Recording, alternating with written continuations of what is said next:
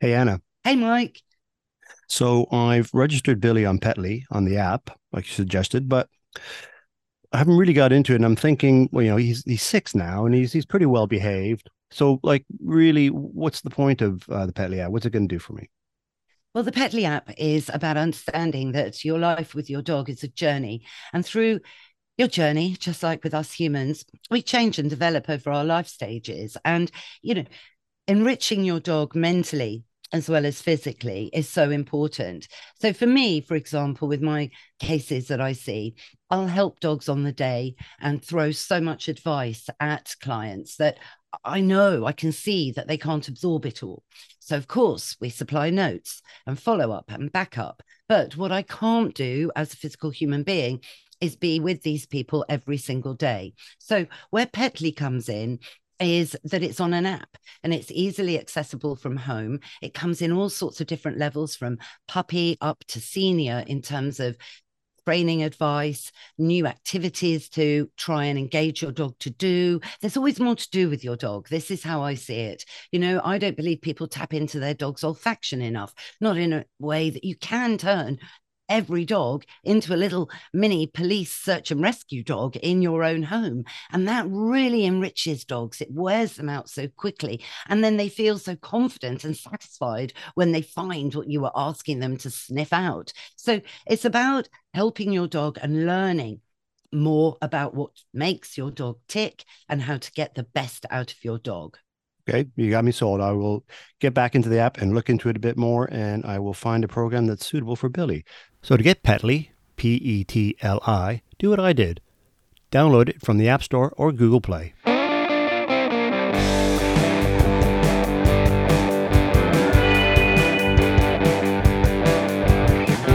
Hey, Mr. Binks, you know that the time slot for Barking at the Moon has recently changed. Well, that's one of the reasons why we're dashing over to Marylebone now to meet up with broadcaster Joe Good to talk about Barking at the Moon and going nationally, but also about how we met, the present, and even the future with our pets. I'm Anna Webb. Welcome to A Dog's Life.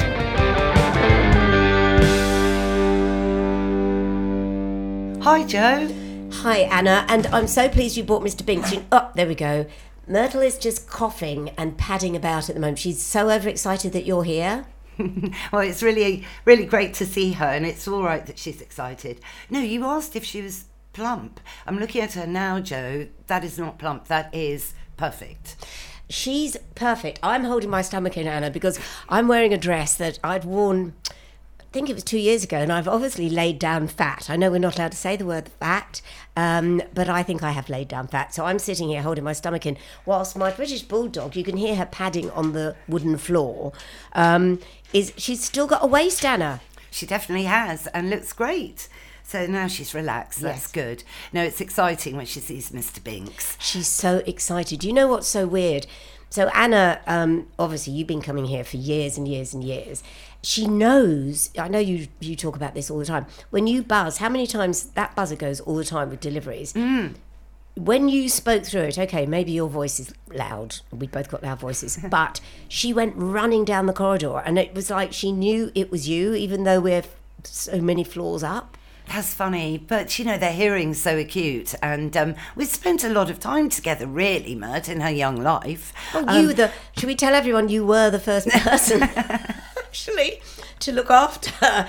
I've always said, thank goodness I never had children, because I collected her from Liverpool, brought her down on the train, but I'd got an evening dinner at Claridge's. So I called Anna and said, could you just come and look after this puppy, because I've got to go to dinner. And what was she, Anna? 8 weeks, 10 weeks? Yes, tiny. She was absolutely tiny. And we did some very important dog training that night. You truly did. I came back. In fact, I think you see this octopus? Oh, yes. This is the remnants of what you brought that night. I mean, it's shredded. She loved it. Her very first toy in London. But it taught me a lesson. I went out, came back, and you'd already... And she was 10 weeks, I think. She could do a sit.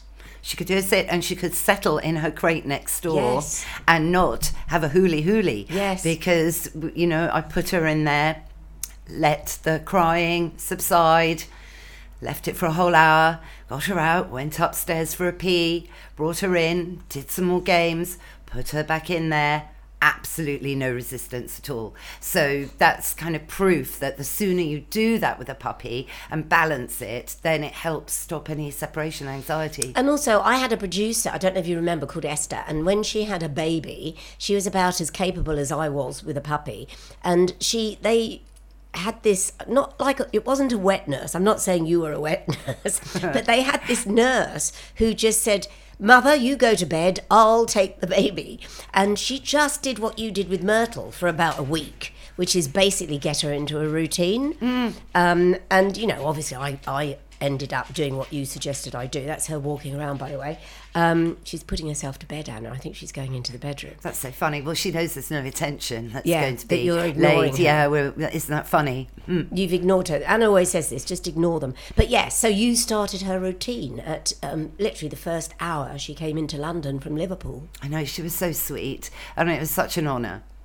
And then she came to stay for a week to Hackney. Bit of a shock east. from Marylebone. She went east. Yeah, she went east.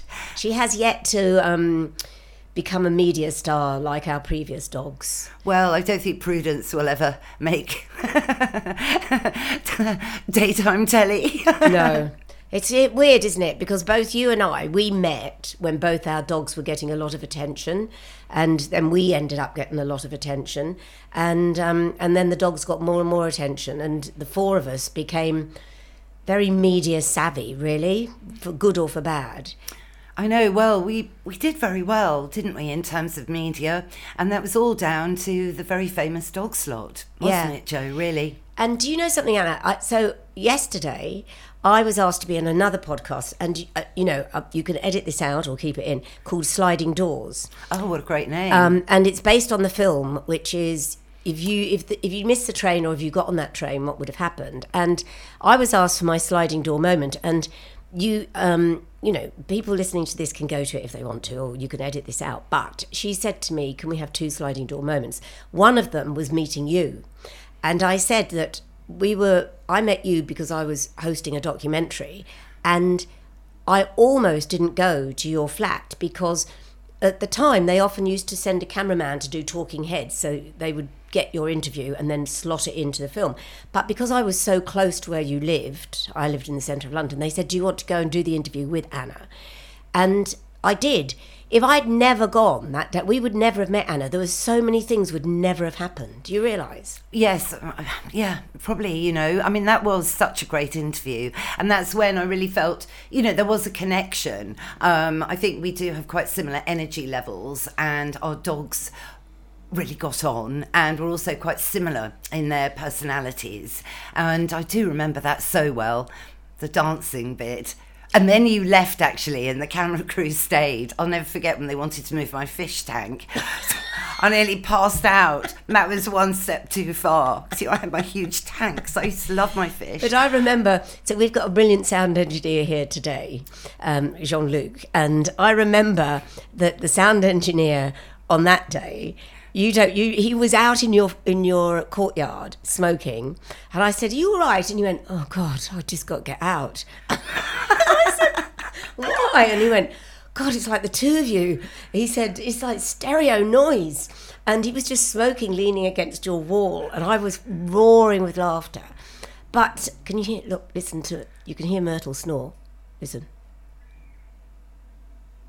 I don't know if it'll pick it up. Is it? Yeah, it's well, we can hear it. It's like the ocean. She's gone to bed, everybody, because Anna's ignored her, so she's gone to bed. It worked. It does work. Ignore them, but you have to stick with it and keep turning around if they're jumping up. Fold your arms, look at the ceiling, and those are the top tips, really. And then yes, but that is a little bit of a bulldog and a half. Yes. But just to go back to that, it made me think, to go back to the sliding doors moment, of what it would have been so different if we had never met. It would have been so different because we both had dogs, we would have continued, but we wouldn't have gone into the media with them like we did. Everything that sprung from it, the book, the television series, the radio show, all came from one chance meeting. It's extraordinary. Yes, and guess what? If we hadn't have met, you would never have fed Matilda on raw green tripe. No. And I said this to you. So Matilda, for anyone that doesn't know anything about my dog, or indeed me, Matilda lived to 13, and which is unbelievable for a British bulldog, because she did have health issues. She had breathing issues, which she had her soft palate shortened. She had her eyes lifted because of the eyelashes. She had her nose widened. She did, yes. All of these things, but she lived to 13. And yeah, I always said you extended her life. And I'm in a bit of a dilemma with Myrtle, which I'll talk about in a minute, about her being spayed. But she, touch wood, has had no health issues at all. By this age with Matilda, she'd had to have a major operation. I remember, gosh, I do remember. I did feel sorry for her with the stitches in her nostrils. Yeah. I thought, oh gosh, but I was quite jealous of her eye lift. Yeah, I was jealous of her eye lift as well. I could have done with that facelift at that time, but she was the one. It cost more having hers exactly. done than if I'd had. But it is, so yeah, raw green tripe. That is the. That's what. I thrust, didn't I, a 500-gram slab. Actually, I put it in a cheap plastic bag. Here she comes. She talking about tripe. And Joe, and I said, Joe, please trust me. This is what you should feed Matilda on. Poor Joe left with raw green tripe. What a gift. But it was, and thereafter, because I remember when I was away and John O'Coleman, who was radio presenter, God rest his soul, was staying in my flat because he'd come over from Australia. And I remember him leaving me this voicemail saying, because he didn't even know I had a dog, I just said, I'm not there, Jono, help yourself. Excuse me. And he just left me this message saying, I've just opened your fridge and there's nothing but green tripe in the freezer. And I think he thought I was just eating it myself. Gosh. I know. I mean, white tripe's fine for humans, but the green makes it inedible, really, for humans, but very, very delicious and nutritious for dogs. Yeah, white tripe for dogs, I would imagine, has very little nutrition in it. It just looks like flannel, doesn't it? It does look like flannel. It's strange. Well, it is the stomach, so it's all a bit weird. But yes, it's all been washed and bleached even, which I hope it's not, don't do it with proper bleach if you're going to eat it. But yes, so a lot of the nutrition has gone, indeed.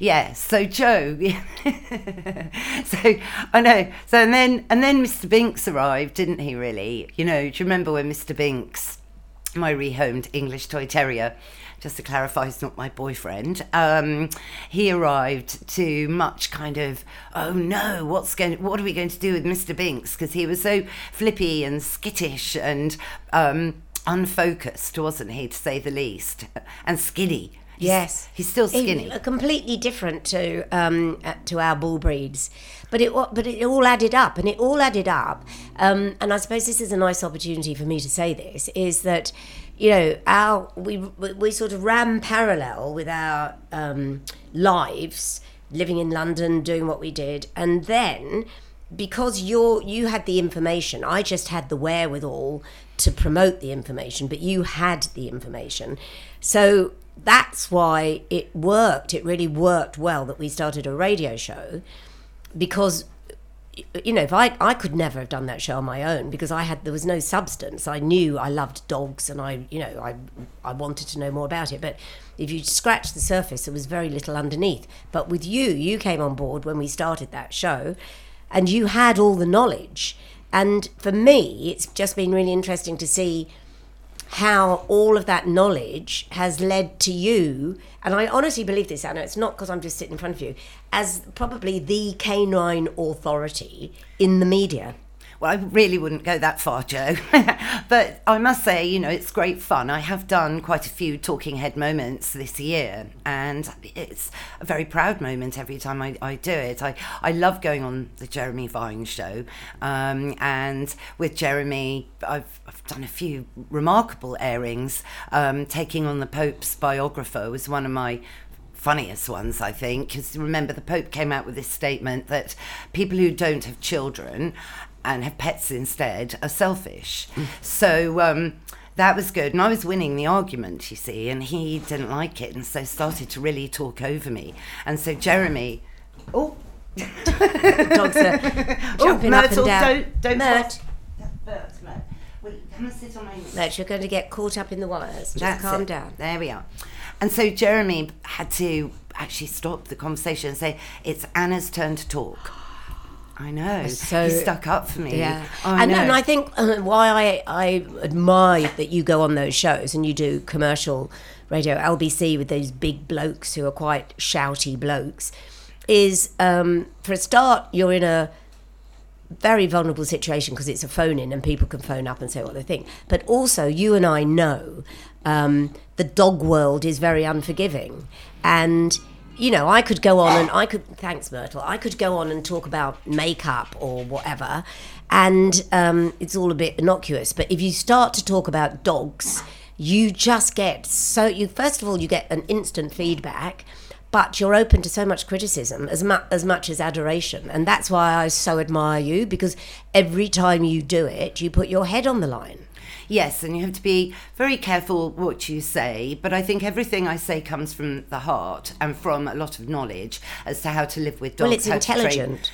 How to train dogs. And the biggest part is explaining on air, for example, with the various dog attacks. When I did GB News, one breakfast show with Eamon Holmes and Isabella Webster, I took Mr. Binks in, and in a way he saved it, because he knew what to do instinctively, which was sit on Eamon Holmes's pile of newspapers, which was slap bang in front of all of the cameras, and he just became centre stage because he is interested in the equipment. Look, he's sniffing them. Sniffing the microphone. But it's important just to make it clear that you're talking about dogs here, and that dogs aren't people. So everyone thinks this is shocking, all these deaths and these dogs, they're bad and so on. But you see, when you look at why these incidents happened from a dog's point of view, not from a little person in a furry suit's point of view, because they're not little people in furry suits, so they don't think like little people or like humans, they think like dogs. And then when you unpick these situations, you do realise that none of them were the dog's fault. And to explain that quite quickly and eloquently sometimes can be difficult, particularly with a shock jock shouting at you, which can happen on some of the commercial stations, as you say. But certainly with Eamon Holmes, he's such a dog lover. That morning he was just mesmerised by Mr. Binks. Yeah. So Mr. Binks saved the day, actually, and also showed how well behaved a little dog could be. Yeah. And that was really good. But yes, you have to be, particularly with the dog walker that was attacked by her own pack of dogs, that was a very difficult one to do.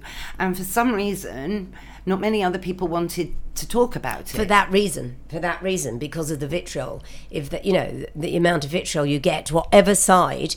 And the thing is, you never take sides. You just lay out the situation as you've just done. And you just go, well, this is this and this is this. And you can draw your conclusions from it, as to what could have happened, what should have happened, and why it did happen. And I think that's the intelligence behind it, instead of ranting. Because, you and I know, we were labelled the mad dog women for a long time, until people started to realise what we were doing. And then people emulated us, many came and went. And then people started, when we were getting guests on our show that were really respected, leading scientists and A-listers, then I think we didn't have anything to prove in the end, but we did at the beginning. You must have felt that. I think, the show, The Dog Slot, was so random and so unusual that I think it just drew lots of attention, good and bad. And I think the reason the show, I think, has been such a success is that it mixes entertainment with serious, substance with light items. And I think a lot of people in the dog world just have to be serious the whole time. And also it's his, as you say, a lot of people have a lot of opinions, and they're so many different schools of thought in the dog world, what to feed your dog on, how to train your dog, should a dog wear a harness or a collar, and so on, should they wear a little jacket like Binks has got on at the moment? Well, it's pretty chilly when he gets outside, and so I would say he benefits from it, to be honest, but others might disagree completely. In fact, clothing for dogs, 15 years ago was a complete no-no. And I think that's how we changed, because when we were on daytime television, we would, every Halloween I always think of you and I dressed as pumpkins and the dogs dressed as pumpkins, and we didn't even think about it. Now we would never do it. We'd never do it, or if you do it, you say, look, we've put it on for 5 seconds for a photo opportunity, then we take it off. But we never thought about it. We knew our dogs enjoyed it, and I honestly do believe they did enjoy it. But that's no excuse now. You can't use that as an excuse now, because people will say you're ridiculing your dogs and you shouldn't be laughing at them. Or exploiting your dogs for your own gain, which is something that I think's become more and more as social media has really rocketed, and you see a lot of people doing crazy videos of their dogs to get likes, which sometimes, I do find a lot of them very amusing sometimes, but you think, gosh, how often have you filmed this or practiced this silly moment to capture it sophisticatedly enough to post? That wasn't a one-off. Were you really there with your camera when that bull terrier went flying across your bed and went right through your table lamp and knocked everything over, or has that been trained? That's going to make people re-look at these.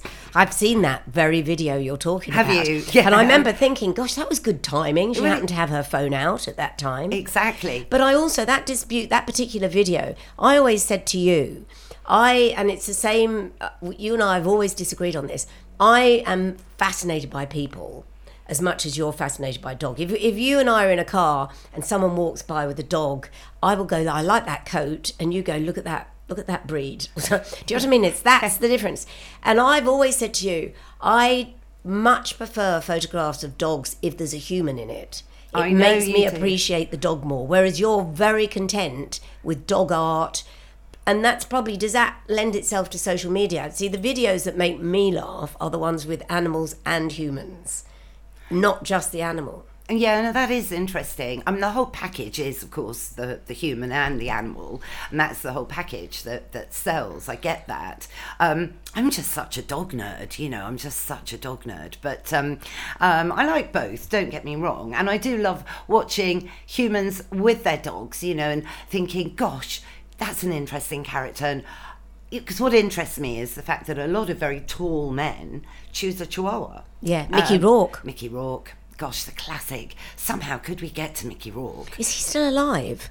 I think so. I haven't heard he's died. Gosh, you might have to add an add-on at the end of this.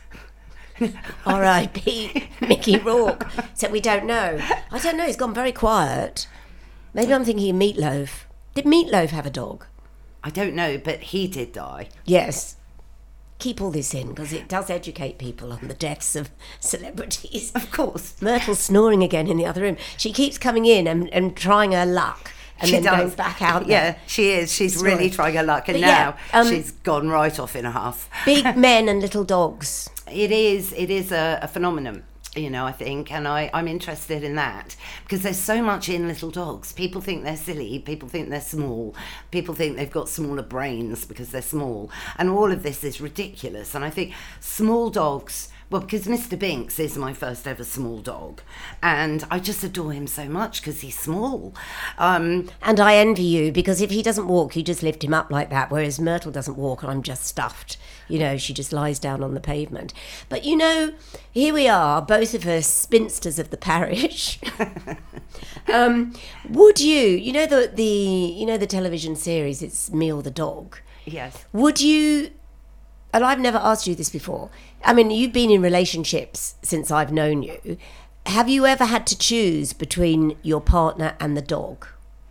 No, not specifically, although I won't get involved with anybody who doesn't like dogs. None of my friends, being a dog lover is a prerequisite for anyone really I'm even an acquaintance with, to be honest with you, because I think, you know so much from a person simply by that. Somebody who doesn't like dogs, fine, that's their opinion and there's no problem with it, but I don't want to be their friend because I really don't think we'd have anything to talk about. So choosing, I like my dogs to myself. I'm a bit selfish. Yes, you do. I don't like sharing. No, I'm a bit like that. I would never let someone walk my dog. Having said, I let you sort of look after her the moment she was brought back to... I know, but you can trust me. The problem is, there's so much can happen. Binks has never been walked by anybody else. So because he is a bit flighty and he's so small that I just feel... it's an accident waiting to happen, really. Yeah. So it's about, with blokes, it's a difficult one, really, because if ever it was going to work with me and a bloke, I'd have to get over this, really. But it's sort of, the dogs are mine, I make the decisions, don't argue about what I feed them. I'm the canine nutritionist in the room. In fact, don't criticise anything, don't suggest anything, just accept everything the way it is. Does that make sense? Yeah, total sense. But then, of course, in a relationship, everyone wants to have their say. And look, I was reading about this new dog food. Maybe we could do this. Maybe we shouldn't feed raw. I'm a bit worried about the raw food being in the fridge. I don't want my food. Can you imagine that argument happening? So the argument is usually... So I'm just drinking some water. The argument is usually dogs on the bed, in the bed or whatever. That's usually... I think in most new relationships, that's usually the argument. But I know, I never want another relationship ever. I've had enough relationships. Not that people are throwing themselves at my feet asking to move in, but they'd have to move out if they didn't like the dogs. Oh, yeah. On the bed. That's just... Goes without saying. My dad always used to say, you know where you are with a dog.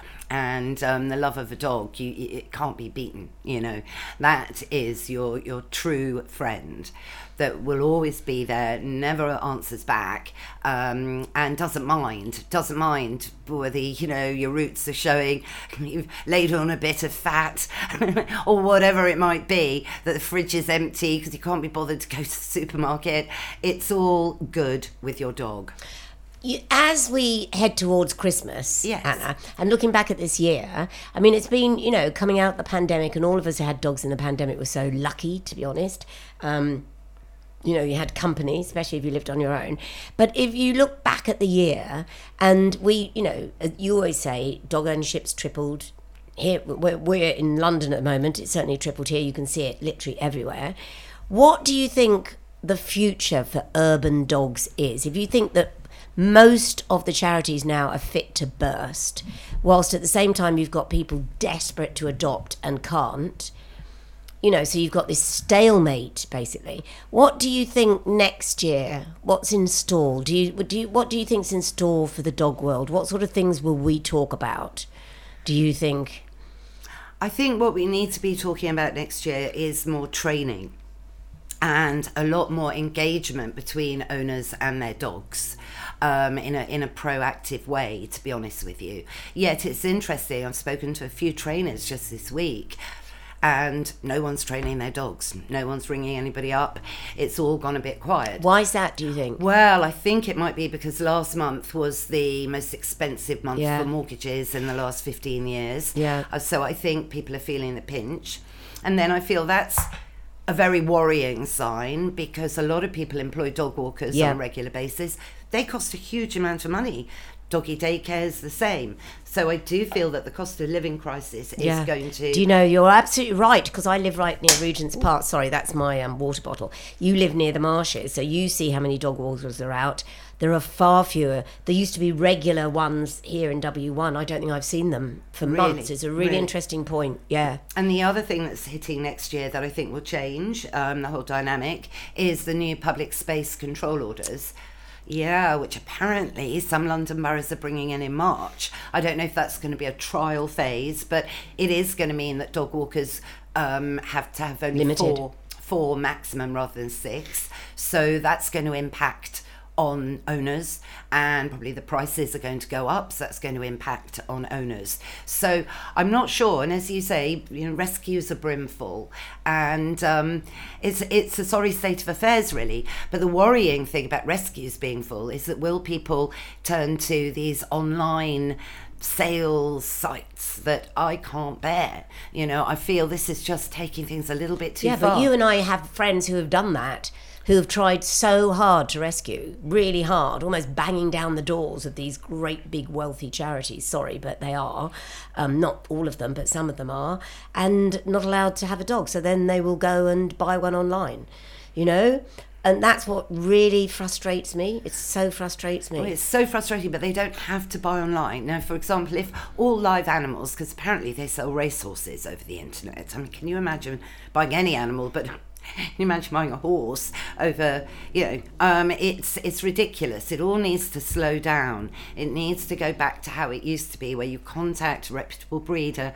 You may have to wait a year or 2 years for your perfect puppy, but it will be a health tested, as perfect as you can get puppy.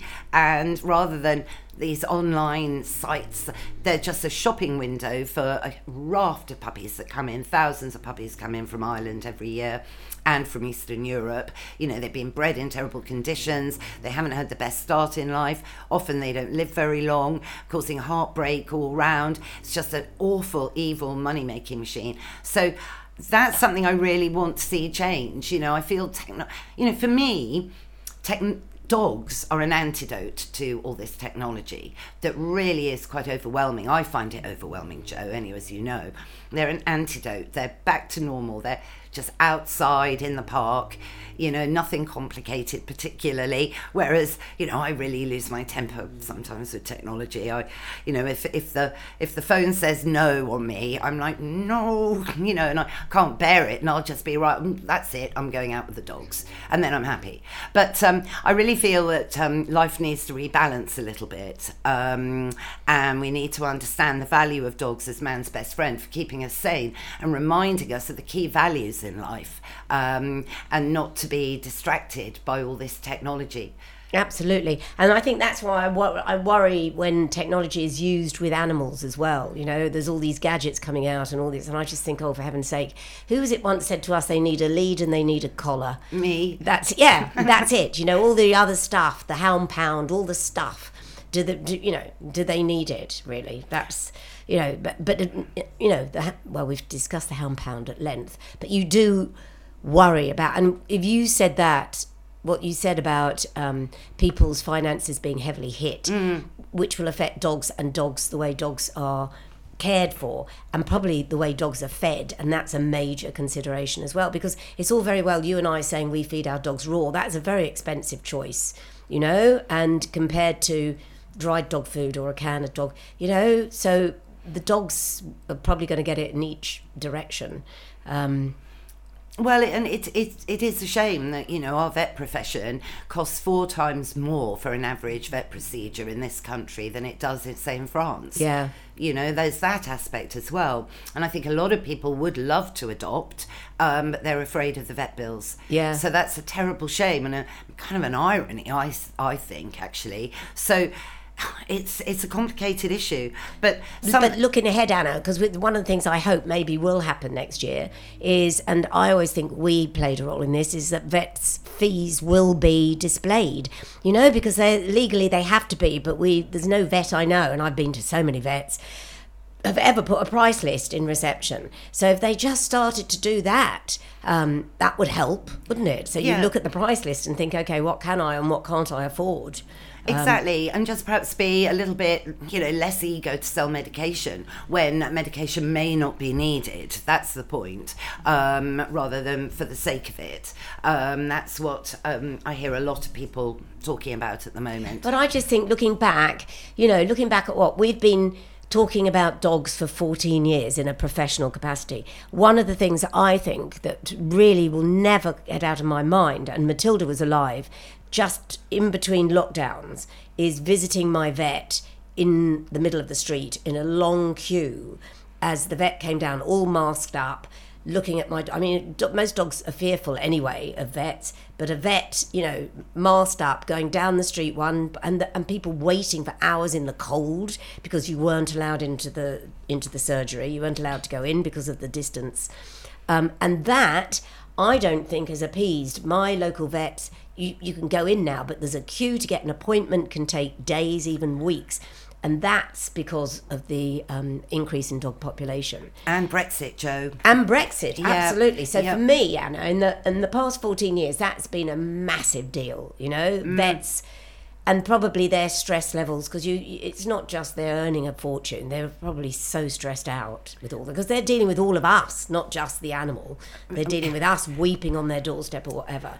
So they must have had a shocking 3 years, I would have thought. Yes, and they've been really under pressure because there's been loads more dogs and less vets. I think there's 50% less vets because a lot were from Europe, and we've always relied on a veterinary workforce to come in from Italy or France or wherever. So I know it's a shortage. It took 4 days to get, a stray cat landed on my doorstep 11 weeks ago. It took 4 days to get an appointment just to get him a parasite control. There you are. You see, in the old days, you'd go in the same day you called up. Well, that's it. But there aren't any appointments. So there's too many dogs, not enough vets, prices are too high, strangely much higher than the rest of Europe. And I think that's being investigated at the moment. And I think that's at the end of this year, I think that's something to really be concerned about next year. I think there's going to be a huge shift because it's already started, hasn't it? And the interesting thing, in the pandemic, the pet that was the least picked up on, which, I think is strange to think that rabbits were more popular than a cat. And, a lot of cats are happy to be indoors. And there's lots of breeds of cats that are designed to be indoors. Your average sort of short-haired moggy, like my dear, bless his soul, Gremlin, he hated being indoors. Isn't that funny? So rabbits and guinea pigs beat cats. I can't understand it. No. Cats live a long time if you look after them right. I know. Whereas I don't know, is it accessibility? Who knows? But to talk about Gremlin died. Yeah, so I suppose really, this year, Jo, Gremlin's death made this year absolutely awful, really, putting it in a nutshell. But Anna, at the risk of you getting upset, this is, for me, as someone who's witnessed the death of your dog, my dog, I just thought you dealt with it so well, because when Molly died, you lost it. And I can say that to you because I'm your friend, but you literally lost it. I've said it on air, I've said it publicly, I did lose it. But you didn't with Gremlin, and I honestly believe it's because we've learnt, you more than me, a huge amount about mortality and animals. We really have. And we, on the show, we always say, if your pet's passed away, let us know because we'll pay tribute and everyone around will understand. And people do. Most weeks there is an animal that's died. And that helped when Matilda died. It really did help because I just thought, gosh, we've comforted people who've lost their pets so many times. And it's incomparable. It's not the same as a human death. It's nothing like it, to be honest. But I just thought you did really well, because I just thought you're going to go right off the graph. I know. But you didn't. No, I didn't. Well, not in public. I have been quite wailing upset. at home. Wailing at home, over the kitchen now, sink. And this is nice, because you to go into a new year, you have another cat that almost arrived in the same way Gremlin did, which is just came through, just appeared in your life like this Jack the Lad. Yes, although Baggy, as I've named him, isn't Jack the Lad. It's almost he arrived so that I could do that senior cat, because Gremlin died young, so he never got old, which was really the silver lining of it all, really. So I always wondered, how would I cope with Gremlin being stiff or creaky, and he never got there. So in a way, wonderful. But this little chap is old, and he's I think he's been feral. You see, the interesting thing about Baggy is he does have his testicles, which I'm so going to keep. Is this the trail?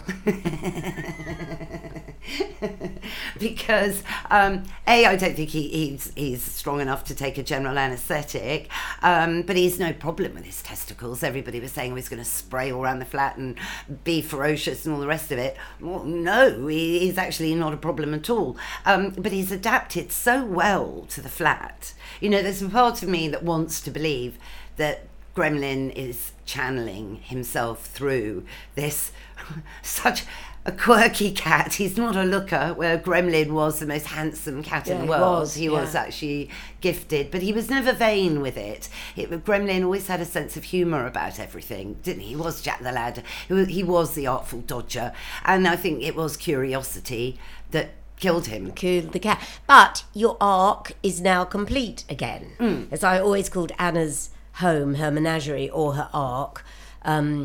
And it's now complete, and that's a nice way to end the year, isn't it? It is. You're right. You know, you've got your 2 dogs and you've got your cat, and you know, you'll sail on and next year. Who knows what next year will bring as well? And I think it's about building resilience, isn't it? And keeping good friends around. Totally. And staying positive in a time that, couldn't have been more up and down over the last few years for everybody. No, I absolutely agree. And, you know, you and I have made amazing friends through these dogs, amazing friends. And, you know, and our show's now national. It is national. Which is unbelievable. And what a journey. Who would have known? And I still believe there's people in Nottingham who are scratching their heads over what the hell's going on a Friday night at 11 o'clock. But they'll slowly come round like everyone else does. Well, we're getting the calls. We're getting the calls non-stop, actually. So, yeah. Which is, that's the applause. You taught me that. The calls are applause. And also the greatest irony of all this is when we started the Dog Hour, our editor at the BBC he didn't like dogs, he almost loathed dogs, didn't he? And he tolerated you and I because he knew it was popular, so he let us do it. And one of the greatest ironies now, he's taken retirement and he's more obsessed about dogs than even Anna Webb. That's not possible. No. But what he said, and I think this is interesting, and I wonder how many other people relate to this. He said, I'm actually not, Joe, interested about dogs. I'm only interested in my dog. And it's true. He loves that dog.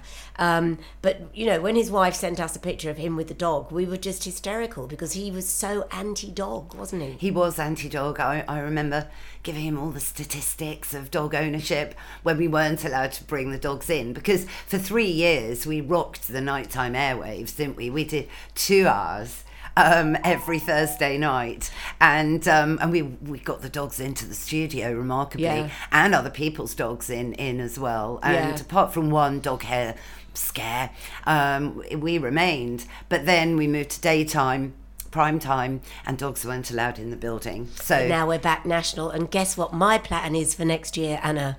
Bring the dogs in. We'll bring the dogs back in, so watch this space, everybody. Hurrah! Hurrah! Woof woof! Woof woof, Joe. Thank you. That's our show, Mr. Binks.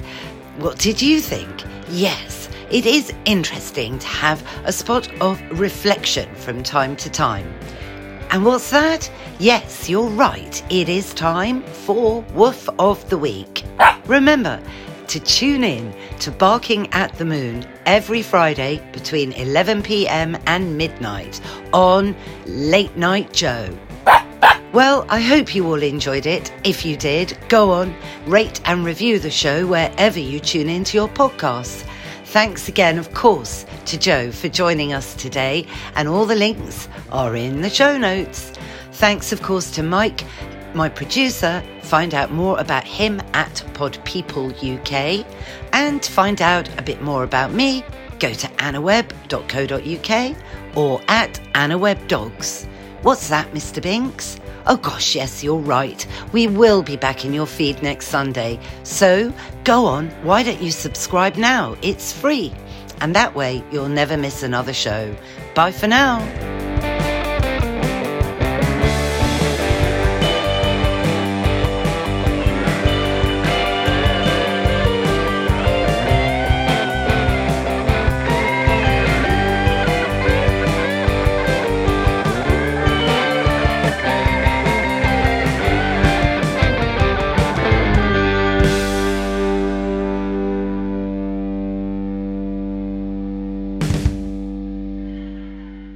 Pod people.